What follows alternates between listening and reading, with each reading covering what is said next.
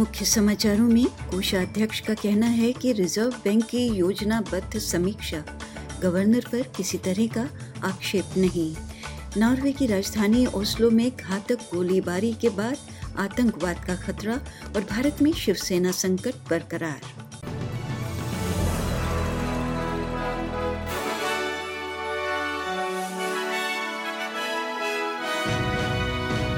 नमस्कार, लीजिए प्रस्तुत हैं समाचार विस्तार में अनीता बरार के साथ। विक्टोरिया में अधिकारियों का कहना है कि कोविड-19 का एक नया संस्करण प्रमुख तनाव का कारण बन सकता है क्योंकि पूर्वी ऑस्ट्रेलिया में वायरस का प्रसार जारी है। विक्टोरियन संक्रमणों में उप प्रकारों का लगभग 17% है और इनका कुछ ही हफ्तों में राज्य के BA2 संस्करण से आगे निकलने का अनुमान है। विक्टोरिया के मुख्य स्वास्थ्य अधिकारी ब्रेट सटन का कहना है कि विक्टोरिया के मेट्रो और क्षेत्रीय अपशिष्ट जल प्रणालियों में तथाकथित BA4, BA5 ओमिक्रॉन उप संस्करण के निशान पाए गए हैं और ये निशान हाल के हफ्तों में काफ़ी बढ़ गए हैं। प्रोफेसर सटन का कहना है कि पुनः संक्रमण और अस्पताल में भर्ती होने सहित मामलों में वृद्धि होने की संभावना है क्योंकि वेरिएंट में टीकाकरण और पहले के कोविड संक्रमणों द्वारा प्रदान की गई प्रतिरक्षा से बचने की अधिक क्षमता है। उनका कहना है कि ये बढ़ती संख्या न्यू साउथ वेल्स और क्वींसलैंड में समान पैटर्न में है। इस सप्ताहांत में अब तक पूरे ऑस्ट्रेलिया में 44,000 से अधिक कोविड-19 मामले और 80 मौतें दर्ज की गई हैं।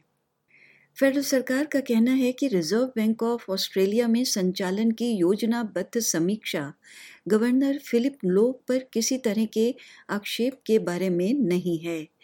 कोविड-19 महामारी से पहले और बाद में मौद्रिक नीति को संभालने के लिए अर्थशास्त्रियों और व्यापक समुदाय द्वारा श्री लोव और RBA की आलोचना की गई है।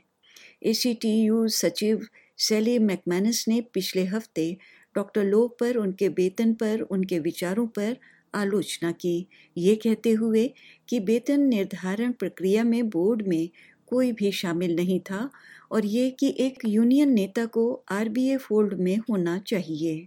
कोषाध्यक्ष जिम चार्मर्स ने ABC को बताया कि वर्तमान समीक्षा मिस्टर लोव के बारे में नहीं है, बल्कि ये सुनिश्चित करना है कि नीति सेटिंग सही है। That we're drawing on best practice from around the world and we're taking the opportunity to learn the lessons from periods of volatility in monetary policy and periods of stability in monetary policy to make sure that we've got the best set of arrangements. राज्य के सांसदों के वेतन वृद्धि के रूप में Victorian premiere Daniel Andrews के लिए वार्षिक वेतन पैकेज $500,000 के करीब होगा। विक्टोरियन स्वतंत्र पारिश्रमिक न्यायाधिकरण के निर्णय के बाद विक्टोरियन संसद सदस्यों का वार्षिक आधार और अतिरिक्त वेतन, साथ ही उनके व्यय भत्ते में 1 जुलाई से 2.75% की वृद्धि होगी। सांसद अतिरिक्त नकदी के साथ क्या करेंगे, इस बारे में सवालों के जवाब में डैनियल एंड्रूज ने कहा कि वो शायद कुछ पैसे दान में देंगे, जैसा कि उन्होंने पिछले मौकों पर किया है। We normally do that without any fanfare or any show. That's our private business. We do that and we're very pleased to do that. As for everybody else, they can make their own judgments. नवीनतम ruling में Commonwealth NSW Queensland के सांसदों के लिए 2 से 2.75% के हालिया वेतन समायोजन के साथ साथ विक्टोरिया की वित्तीय स्थिति, आर्थिक प्रवृत्तियों, प्रोजेक्टेड राष्ट्रीय मुद्रा स्फीति 7% और 5.2% न्यूनतम वेतन वृद्धि सहित अन्य कारकों को ध्यान में रखा गया। आज रात नॉर्दर्न टेरिटरी से एक नासा रॉकेट लॉन्च किया जाएगा। वैज्ञानिक हमारे सौर मंडल में आकाश गंगाओं और सितारों को बेहतर ढंग से समझने की कोशिश कर रहे हैं। रॉकेट को आज रात लगभग 10:44 पर नूनूव्यू के पास धुपुमा पठार पर आर्नम स्पेस सेंटर से लॉन्च किया जाना है। इसमें एक एक्सरे क्वांटम कैलोरीमीटर होगा जो मिशिगन यूनिवर्सिटी के वैज्ञानिकों को ब्रह्मांड की संरचना और विकास पर नया डेटा प्रदान करने के लिए सटीक रूप से इंटरस्टेलर एक्सरे को नापने देगा। मध्य ओस्लो में एक LGBTQI नाइट क्लब में एक बंदूकधारी द्वारा 2 लोगों को गोली मारकर हत्या करने के कुछ घंटों बाद नॉर्वे ने देश में आतंकवादी चेतावनी स्तर को अपने उच्चतम बिंदु तक बढ़ा दिया है। पहले अलर्ट 3 स्तर पर था और अब ये 5 पर है।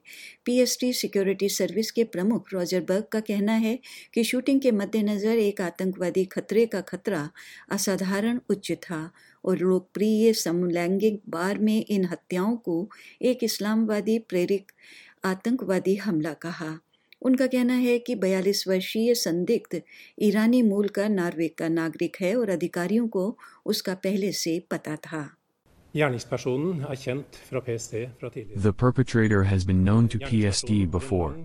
The perpetrator has a long history of violence and threats, and the perpetrator has been known to security services since 2015 with concerns that he was radicalized as part of an Islamist network in Norway. इस shooting से आधिकारिक pride event को रद्द कर दिया गया, लेकिन पीड़ितों को श्रद्धांजलि देने के लिए लंदन पब में शूटिंग स्थल पर एक प्राइड परेड अभी भी की गई। और भारत महाराष्ट्र में जारी सियासी संकट के बीच बागी नेता एकनाथ शिंदे की पूर्व मुख्यमंत्री देवेंद्र फडणवीस से मिलने की चर्चा है।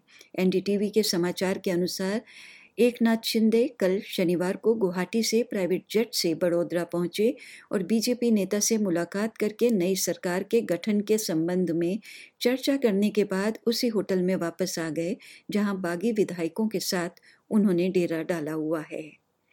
उधर शिवसेना की राष्ट्रीय कार्यकारिणी ने शनिवार को एक प्रस्ताव पारित कर महाराष्ट्र के मुख्यमंत्री और पार्टी प्रमुख उद्धव ठाकरे को पार्टी में विश्वासघात करने वालों के खिलाफ कार्रवाई के लिए अधिकृत किया, लेकिन बागी नेता एकनाथ शिंदे के खिलाफ तत्काल कार्रवाई करने से परहेज किया।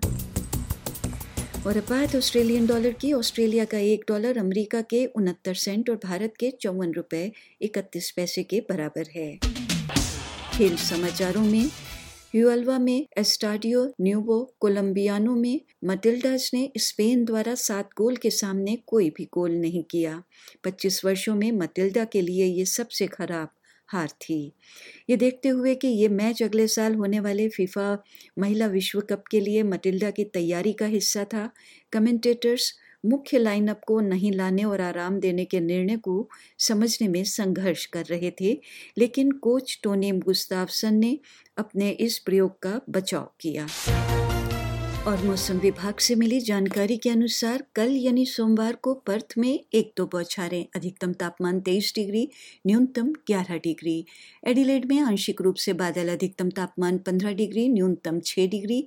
मेलबर्न में आंशिक रूप से बादल, अधिकतम तापमान 13 डिग्री, न्यूनतम 7 डिग्री।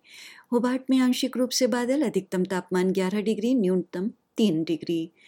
कैनबरा में आंशिक रूप से बादल, अधिकतम तापमान 12 डिग्री, न्यूनतम 2 डिग्री। सिडनी में 1-2 बौछारें, अधिकतम तापमान 17 डिग्री, न्यूनतम 9 डिग्री। ब्रिस्बेन में आंशिक रूप से बादल, अधिकतम तापमान 23 डिग्री, न्यूनतम 11 डिग्री। और डार्विन में बादल रहेंगे, अधिकतम तापमान 31 डिग्री, न्यूनतम 23 डिग्री सेल्सियस। और इसी के साथ समाचार समाप्त हुए।